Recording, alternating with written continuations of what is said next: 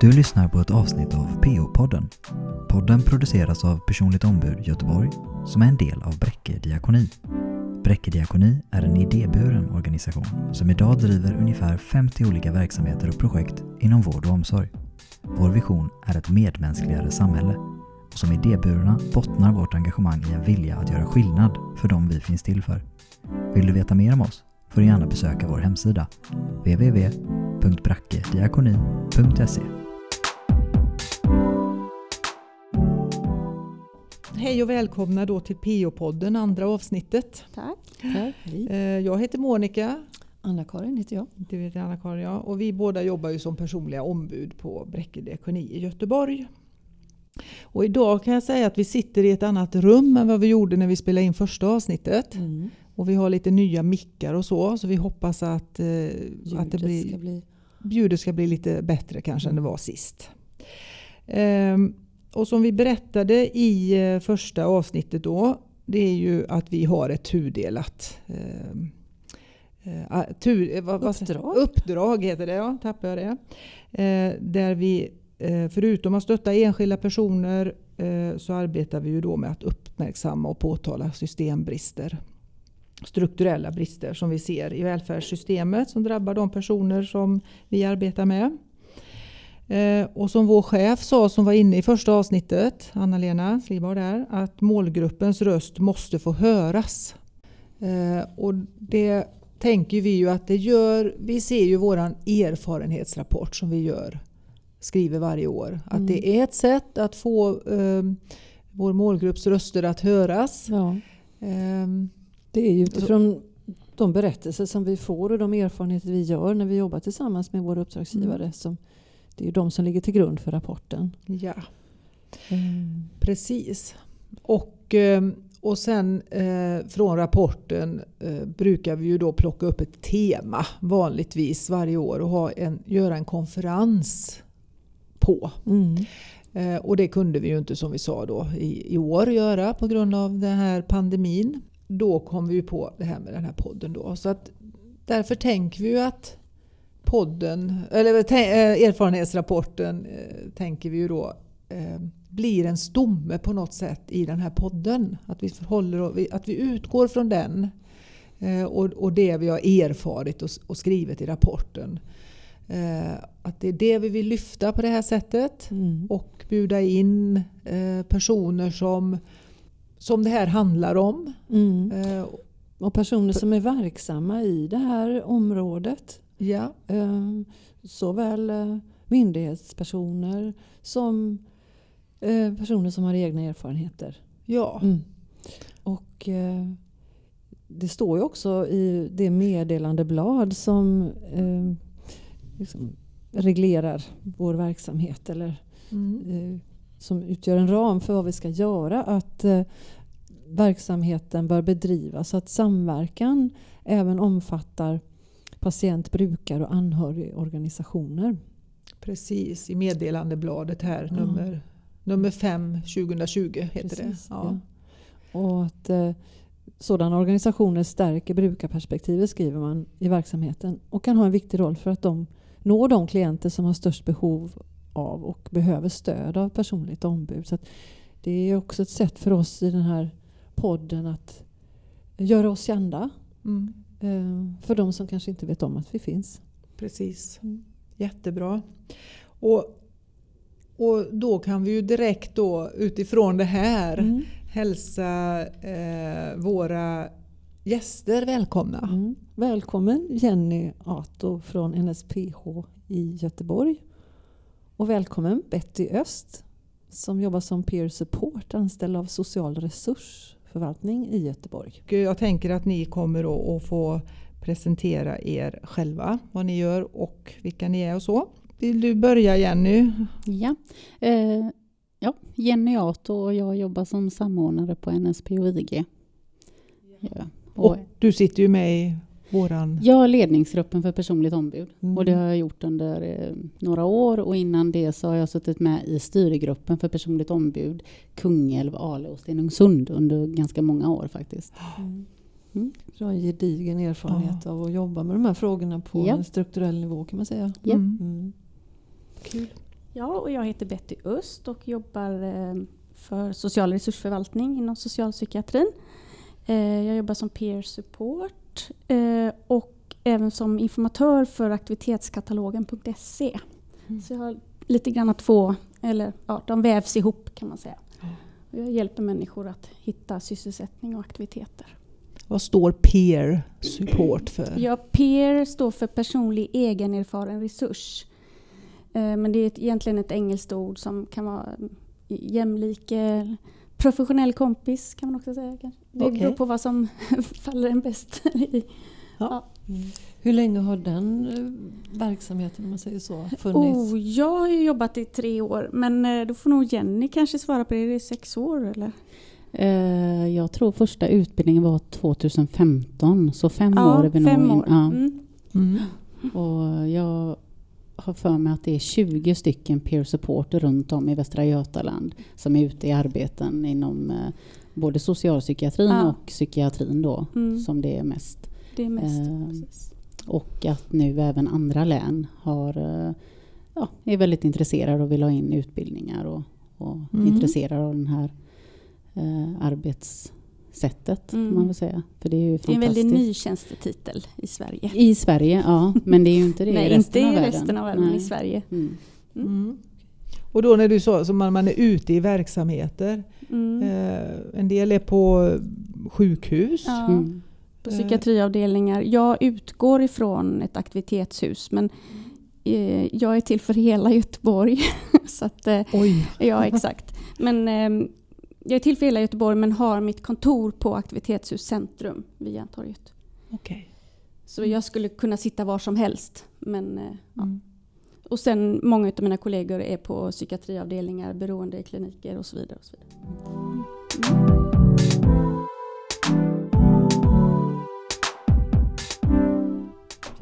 Jag blir lite nyfiken på vad... När du möter personer som vill ha din hjälp eller som söker kontakt med dig och sådär, vad är den stora skillnaden? Alltså, finns det någon som... Alltså, jag vänder mig till personer som har någon slags psykisk ohälsa, och det får man liksom sätta på, alltså det väljer man själv om man tillhör den kategorin eller inte. Så vem som helst kan ta kontakt med mig.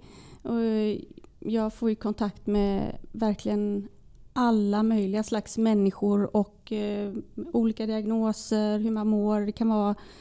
Det kan vara att man inom citationstecken bara har gått igenom en livskris till att du har en allvarlig psykisk sjukdom. Så att jag träffar väldigt många olika människor. Och då det de vänder sig till mig, eller antingen har de fått kontakt med mig via socialen, kanske personligt ombud, Försäkringskassan, Arbetsförmedlingen. Inte så mycket Arbetsförmedlingen, men en hel del socialsekreterare. Och då kan de komma till mig och träffa mig på ett personligt möte där vi bollar vad som finns att göra, och jag utgår alltid i första hand från aktivitetskatalogen.se, för det är mitt uppdrag från Göteborgs kommun då. Men hittar jag inget i den, då liksom söker jag mig vidare ut och googlar mig fram helt enkelt. Och jag har alltid hittat något att göra. Faktiskt till varenda en jag har haft. På något sätt har jag hittat fantastiskt. Något. Ja, och jag kan säga, det kommer ju en del då som kanske är skickade till mig via socialen till exempel, för att du måste göra någonting. Och då när man har blivit skickad på det viset med tvång, så kanske man inte har så där jättebra inställning till det här mötet. Och då brukar jag säga det ganska snabbt att ursäkta mig, men nu skiter vi i socialen. Lägg dem borta, de finns inte med här nu. Vad vill du göra? Vill du göra någonting? För att jag vill jättegärna hjälpa dig att hitta någonting, och jag vet hur viktigt det är att ha en aktivitet. Alla har stannat faktiskt. Ingen har gått. Men en fråga där, är detta liksom, tänker För det här är personer som behöver en sysselsättning, en aktivitet. Ja. Men om det nu skulle vara att någon av de här personerna då vill ut i arbete, om man säger så, kopplas... Det har inte jag, men då hänvisar jag vidare. Absolut. Jag låter aldrig någon stå utan svar. Aldrig. Ja, men det är jättebra. Det är ju en sån där grej som jag saknar på alla möjliga andra instanser och myndigheter. När man säger, ja då vet jag inte. Nej, då får du söka dig vidare. Nej, för jag tänker många gånger kan ju en sysselsättning vara det första steget just ut i arbete om man har varit, kanske aldrig varit på arbetsmarknaden eller varit borta länge ifrån. Ja. Jag hjälper till med volontärplatser däremot. Ja. Det gör jag. Ja, Och det jag är har jättebra. även faktiskt hjälpt till att folk har hittat en arbetsförberedande plats och så vidare. Ja, men inte lönearbete. Det är inte min grej då. Nej. Jag vet att du, Jenny, har ett stort engagemang i de frågorna. Ja, det har jag verkligen. Jag har jobbat som arbetsspecialist med metoden IPS. Dels 4 år på NSP och IG där vi kallade oss för brukarcoacher. Då alltså en arbetsspecialist med egen erfarenhet. För det har ju... Bara förklara IPS. Det står för Individual Placement and Support. Att man istället för den här traditionella ute i arbetet och rehabiliteringstrappan som finns här i Sverige som kan ta all evighet skulle jag väl nästan vilja säga, så rehabiliteras man ute på arbetsplatsen. Så från det att jag träffar en deltagare, vi säger idag då, fredag den 9 oktober, så om 4 veckor ska den personen vara ute på en arbetsplats. Sen så ser ju jag som arbetsspecialist helst att det inte är en praktik. Men många gånger kan det vara fördelar att ha en kortare praktik för deltagaren som man får känna sig för, men även för arbetsgivaren då givetvis, så man får känna på varandra lite. Men jag brukar ju rekommendera aldrig en praktik längre än 6 veckor.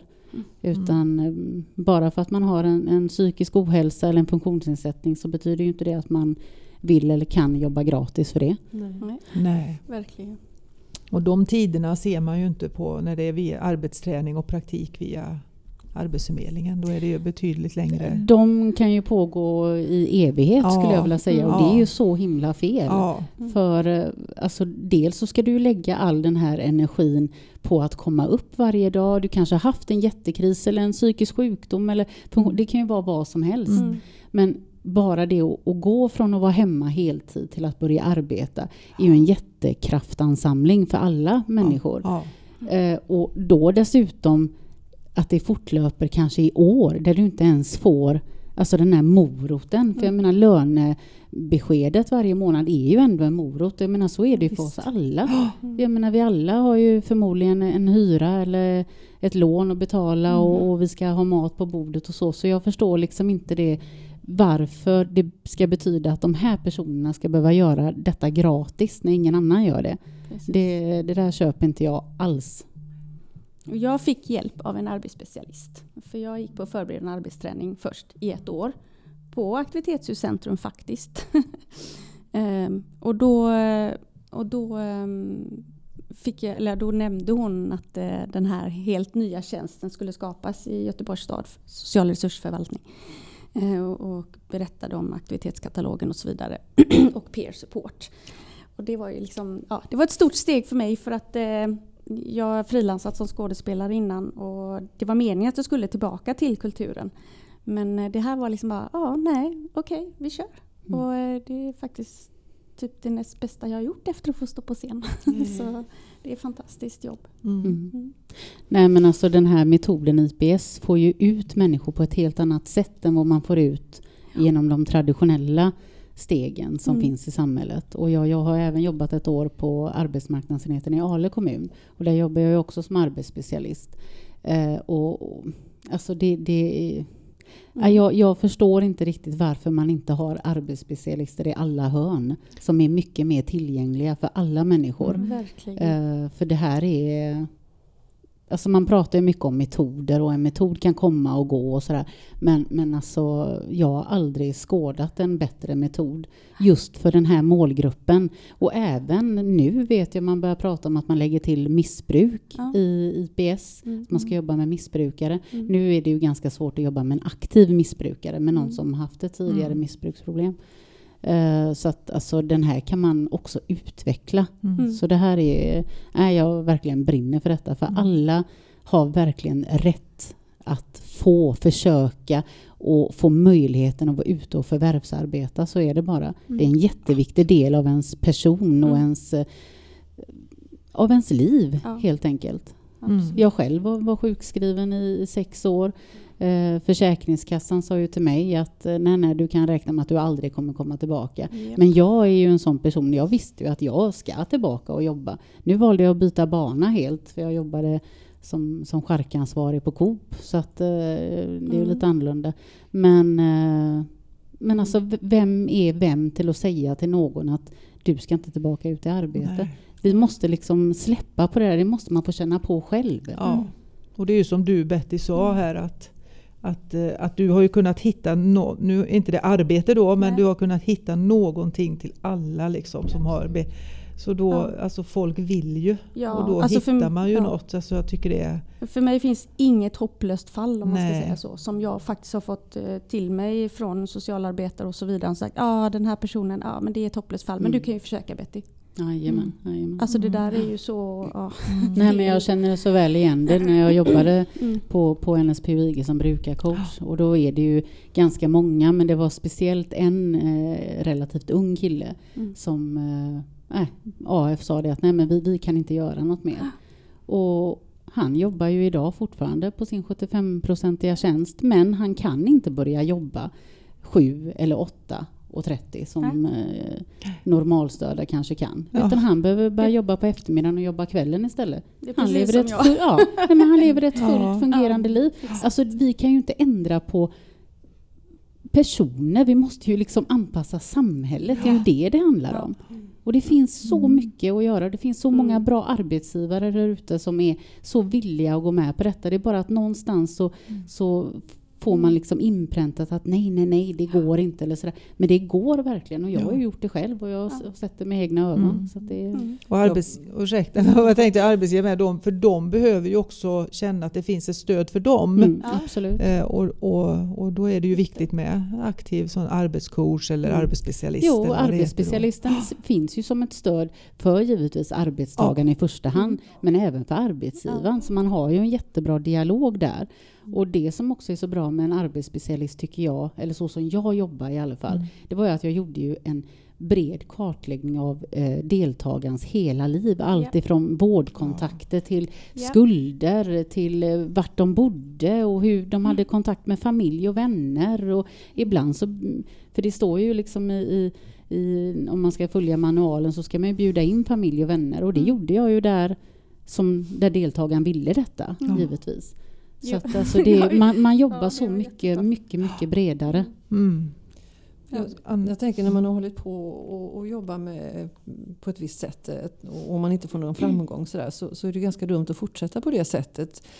Man behöver göra någonting annat då kanske. Då blir jag nyfiken på, alltså jag blir väldigt glad först vill jag säga när jag hör dig prata om detta, och jag ser ju också dina reaktioner Betty över vilka möjligheter som finns. Och så en sak som jag undrar är, vad gjorde skillnad för dig när du då hade varit sjukskriven i 6 år som du sa nyss? Vad var det som gjorde att du kom vidare? Det var nog att jag hade 3 stycken underbara boendestödjare. Det var deras pepp, och att de såg att jag hade potential, att de tyckte att det är viktigt att du för vidare dina erfarenheter för att hjälpa andra. Och att en av boendestödjarna, Petra, tog fram information om utbildning för hjärnkollsambassadör. Det var så det började 2012. Och jag åkte iväg på den här utbildningen och där träffade jag min nuvarande chef, och när han berättade om allt de hade på NSP och IG så blev jag helt salig och gick fram till han, och jag kommer ihåg det så väl för jag är ganska kort, eller väldigt kort, och han är väldigt lång. Och jag stod och tittade upp och han sa, jag vill jobba hos er. Och då sa han, nu har vi inte så mycket, men jag hör av mig. Och sen gick det ju ett tag, men sen ringde han en dag och frågade, är du redo nu? Nej, så jag. Men det blev jag ju, och det var jag ju. Så jag började på halvtid faktiskt, och valde själv att ha en praktik. Så jag är nog den enda som har praktiserat på NSP och IG i 3 månader, för jag vågade inte ta steget först. Men sen gick det undan. Jag känner ju hur jag ryser när jag lyssnar. Och jag tänker att det hörs också, så att de som lyssnar på det här, jag tänker att det kommer ut i etern. Men jag vet ju också att du jobbar mycket med att möta politiker och beslutsfattare av olika slag och sådär. Hur svarar de på det du har att berätta om den här metoden, till exempel IPS? Jo, men alltså de flesta, så IPS går ju lite i vågor, tycker jag. Alltså till syvende och sist så är det väl pengar det handlar om många gånger. Men sen vet ju också många att IPSen fungerar väl. Men det går upp och ner. Men jag vet att här i Göteborg nu så gör man ju någon satsning igen på IPSen. Och jag ska ha det lite osagt, men jag har för mig att man skulle anställa några fler, att man eventuellt bara titta på det här med att arbeta då med IPS-metoden just för missbrukare också. För det är ju en metod från första början som är för psykospatienter, men den fungerar ju lika bra på andra diagnoser eller tillstånd. Men sen runt i kranskommunerna så det ser lite olika ut, men det är pengar det handlar om. Och varför man inte väljer att lägga de pengarna på IPS istället för på andra sätt att arbeta med de här frågorna. Jag har verkligen inte fått ett bra svar där. Och den frågan ställer jag gång på gång.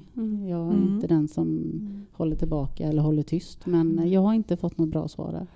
Alltså jag känner ibland när jag försöker själv också ta kontakt med hela tiden lite folk som sitter högre och högre upp. Och jag känner att, precis som du säger Jenny, det här med pengarna. Och pengarna tycker jag kopplas ihop med den politiska viljan. Alltså, har politikerna en vilja för att genomföra någonting? Nog katten gör de det alltså. Det får det kosta vad det kosta vill. Så att jag saknar den politiska viljan. Och var finns den någonstans vad gäller människor som behöver stödet som mest? Och hela samhället tjänar på att alla mår bra. Ja, och att alla kommer ut i arbete sen. Så är ju inte det sagt att alla kommer jobba heltid. För alla kan inte jobba heltid. Jag blev bara 75%.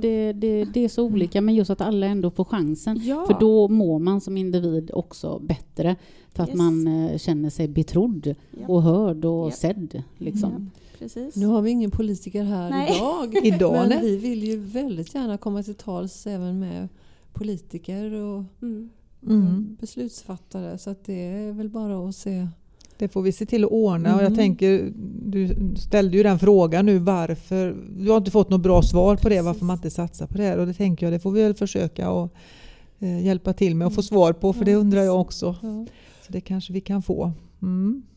Och varför man inte satsar på saker som man vet och ser ger bra resultat. Varför? Ja, det är märkligt. Hur jobbar man med IPS inom Arbetsförmedlingens ramar? Vet ni det? Inom Arbetsförmedlingen så är det ju supported employment man jobbar med, alltså den metoden som är innan IPSen, om man säger så. Vad jag vet, jag kan ha helt fel nu, men nu är det sagt, men alltså jag tror inte man jobbar med IPS inom AF. Det tror jag inte. Utan det är oftast på arbetsmarknadsenheter då, som är en kommunal verksamhet och aktivitetshusen här i Göteborg då. Sen så finns ju även inom regionen, inom vården på vissa ställen finns det ju. Nu tappar jag det namnet. De ligger ju på Linnégatan,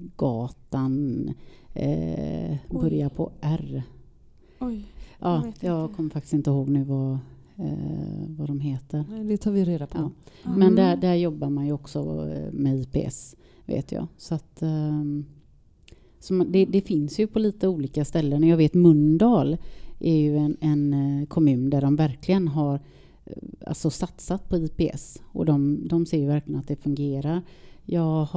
Vi har ju Eskilstuna till exempel. Det är också en jätteframgångsrik IPS-stad. Där de verkligen har lagt ner mycket resurser på det här och har ganska många IPS-are. Ale kommun är ju också en sån kommun där man fick det att fungera väldigt, väldigt väl. Jag tror, de har ju fortfarande det igång, men det är nog inte lika omfattande. För att just med IPSen också så i metoden så ska man ju ha en väldigt nära kontakt. arbetsspecialist och psykiatrin. Och i mindre kommuner, vi säger som Ale kommun, så hade ju de en direktkontakt med öppenpsykiatrin i Älvängen. Vilket gjorde att det blev väldigt, väldigt bra resultat. De fick ju sina deltagare därifrån. Så att, men jag tycker ju att man ska kunna ha andra ingångar. Det ska ju inte bara ligga på psykiatrin, utan en socialsekreterare ska kunna liksom lotsa mot en IPS-are, och du ska kunna även på AF, tänker jag, och Försäkringskassan kanske. Alltså det ska vara mer utspritt. Mycket mer utspritt. Blir det enklare i en mindre kommun än till exempel en större som Göteborg? Ja, men det tror jag ju på ett sätt. Det blir nog det mesta kanske. Men alltså det har ju sina fördelar och nackdelar. Alltså nackdelarna där kanske är att få tag på så många arbetsgivare till exempel. Men fördelarna är ju att man har nog en direktkontakt med psykiatrin på ett annat sätt. Mot vad man har. Ja, mycket kortare väg. För det upplevde jag när jag jobbade som IPS-are här i stan. Just att få kontakt med vården för deltagarna. Det var ju ett otroligt pusslande alltså. Men jag tror man även kan lösa det där liksom, på många sätt och vis. Det är ingenting som är någon raketforskning. Nej. Precis.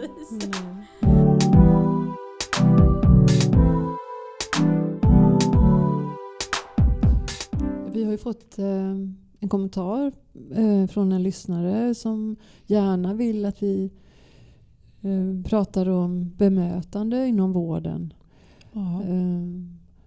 Så det är ju också någonting som vi har med oss.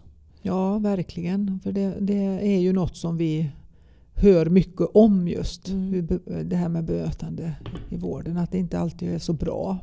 Och hur det har varit när det är bra. Liksom. Så att det tänker jag också är något som vi ska ta upp i någon kommande avsnitt. Det är ju någonting som vi har skrivit om i rapporten. Och det är också någonting som är som uppmärksammas nu utifrån skrivelser som patientnämnden i VG-regionen har gjort. Ja, precis. Ja. Vi har pratat om arbete och sysselsättning och vilka möjligheter som faktiskt finns där. Jag tänker, i vår rapport så skriver vi ju också om det vi börjar prata om nu här, om vården och andra myndigheter. Har ni någonting som ni vill säga om det? Alltså, det jag kan säga av egen erfarenhet och av alla personerna jag möter idag, det är ju att alltså, samarbete mellan myndigheter, den är lika med 0. Och det är de här samarbetena, alltså de här broarna mellan de här olika instanserna, det är de som är mer eller mindre livsavgörande i mina ögon. För att blir du utskriven till exempel från psykiatrin och sen har du ingenting att göra när du blir utskriven, då, alltså det går så fort tillbaka igen, så är du tillbaka på psykiatrin igen.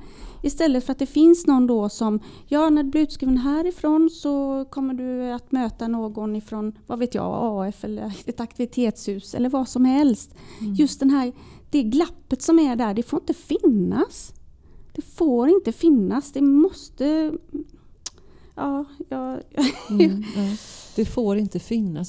Det är också vår erfarenhet att det är just i de här glappen mellan olika enheter inom samma myndighet, kan det vara, eller mellan olika myndigheter, som de största riskerna uppstår. Och behoven finns av hjälp över att någon ringer ett samtal åt en eller hjälper att ta nästa kontakt. Exakt.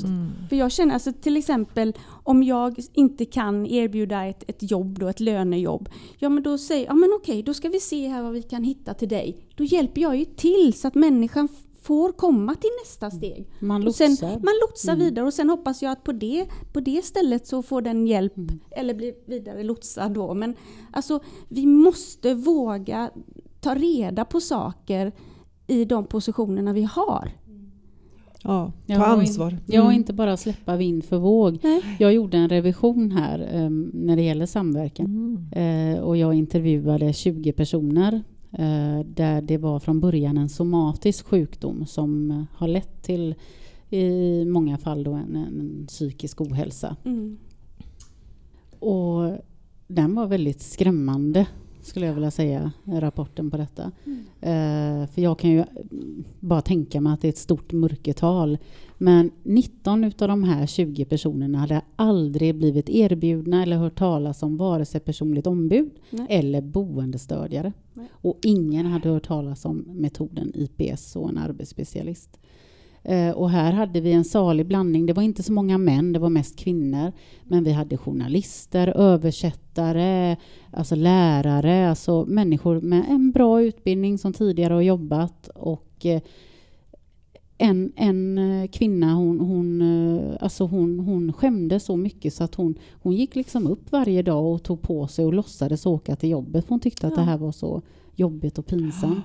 Och när jag då under intervjun då berättar liksom, men har ni inte blivit erbjudna det eller det? Och de, nej, vi har aldrig hört talas om det här och då har jag verkligen bett om hjälp, säger de.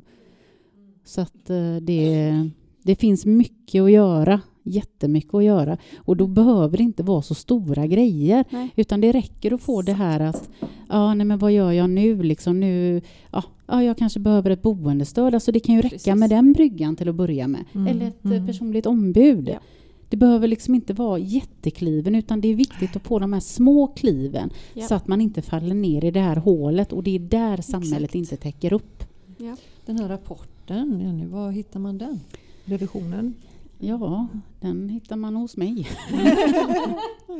Så att, på hennes...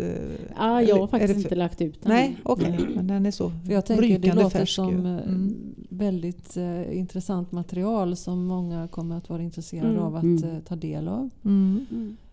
Och borde utgöra ett underlag för politiska beslut. Ja, det kan man ju verkligen tycka. Det var inte så många frågor utan jag valde väldigt specifika och riktade frågor. Och så höll en ganska öppen intervju. För jag ville liksom, med tanke på att i vanliga fall så brukar vi ju träffa de här personerna och intervjua dem fysiskt. Men nu går ju liksom inte det tack vare pandemin. Så att jag ringde ju upp var och en utav de här och satt i minimum 45 minuter. Men oftast blir det långt över en timme med varje individ. Och vissa utav dem var ju lite starkare berättelser kanske än andra. Men några utav dem, alltså jag för att vara helt ärlig, jag grät alltså när jag hörde de här livsödena. Och så tänker jag nu, är det regelverken, är det myndigheternas regelverk som sätter upp gränser för deras uppdrag? Utgör regelverket hinder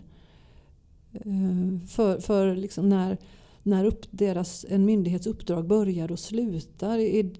Kan det användas som, eller utgör det ett hinder för att människor ska få den här hjälpen över gränsen till nästa steg? Är det här... I så fall krockar ju det lite grann ett sånt regelverk med till exempel förvaltningslagen och så. Att det ändå ska, att man har det ansvaret som myndighet. Och, Vi har ju ögnat lite grann i ett par offentliga utredningar här och vad Riksrevisionen har skrivit om vad som händer till exempel när man blir av med sin sjukpenning plötsligt efter en lång sjukskrivning. Och en offentlig utredning som hade till uppdrag att titta närmare på vad kan ett normalt förekommande arbete på arbetsmarknaden vara och sådär. Det är ju någonting som alltså i de här finns det ju formuleringar som rör det här med samverkan och gränser mellan olika myndigheters uppdrag och vad det får för konsekvenser för människor och sådär. Det är någonting som vi vill prata mer om, eller hur? Ja, absolut. Och bryta ner lite så att vi förstår vad det är som står faktiskt. Ja. Vad betyder det egentligen på riktigt? Och också rikta de frågorna till personer som jobbar inom arbetsförmedling och med olika myndigheter. Ja.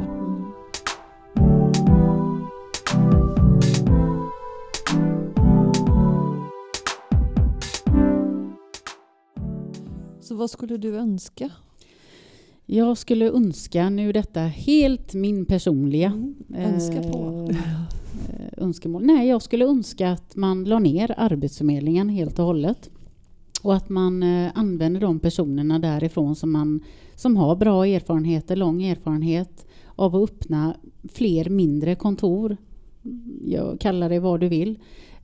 Med IPS, alltså med arbetsspecialister till, inte bara arbetsspecialister, utan man jobbar supported employment, vanliga handläggare, men också tillgång till IPS på alla de här kontoren, där man gör det mer lättillgängligt och inte att det ska utvärderas beroende på vad du har för ersättning. Har du försörjningsstöd? Ja, då har du förtur till IPS. Lever du på sjukpenning eller sjukersättning? Nej, då får du inte IPS. Alltså ta bort hela det här glappet. Utan de som verkligen vill ut i arbete och som har ett långvarigt bortfall från arbetsmarknaden utav olika skäl. Sen ska det inte hänga på om du har diagnos eller vilken diagnos eller något sånt, utan göra det tillgängligt för alla och köra från 18 års ålder och upp till 65. Har man behov av det stödet så ska det finnas. Och behöver man det inte, då löser man det själv. Och sen givetvis IPS är inte, alltså nu sitter jag och pratar som att det kanske gäller alla människor. Nej, det gör det inte. Nej. Men det är en ganska stor grupp och den här gruppen växer hela tiden. Och jag tycker att givetvis ska man komma dit på ett bedömningssamtal, och så får man ju där och då liksom, när man pratar om det, någon form av handläggare och deltagaren komma fram till att är detta någonting för mig eller inte. För jag menar, det ställer ju också ganska mycket krav på deltagaren just med IPS. Men där är de, men då har man i alla fall fått chansen. Man kan ju inte bara släppa de här personerna. Det funkar inte. Och du Betty, vad önskar du? Ja, vad önskar jag? Det just med det här med Arbetsförmedlingen, det är för stort för mig för att önska så. Jag vet bara att för många år sedan, då fick jag hjälp av Arbetsförmedlingen och då funkade saker och ting på ett helt annorlunda sätt. Då fick jag hjälp av något som heter samverkan och det funkade jättebra. Det funkar ungefär så som du berättar nu, Jenny, att det, som det borde göra. Att direkt bara när jag fick träffa någon, Betty, du kanske inte är redo för jobb där just nu, utan då hjälper vi dig med det här och det här. Det flöt på jättebra. Men jag saknar ju jag saknar samarbete mellan myndigheter, verkligen. Det gör jag. Det måste finnas, och att se det som fungerar hos en människa istället för det som inte fungerar. Se det som funkar, det som är friskt och bra. Det finns det i oss alla. Och utgå från det liksom. Ja, verkligen. Och sen inte heller glömma kontakten mellan myndigheter och vården. Exakt. Hur viktig den är. Att alla har tillgång till samma dokumentation. Så att inte den här stackars individen ska sitta och rabbla sin livshistoria om igen. Vilket gör att man, om man har en dålig dag, kanske glömmer någon viktig aspekt som behöver komma in där. Och så faller det på det helt enkelt. Nej, göra allt sånt där mycket mer lättillgängligare. Så,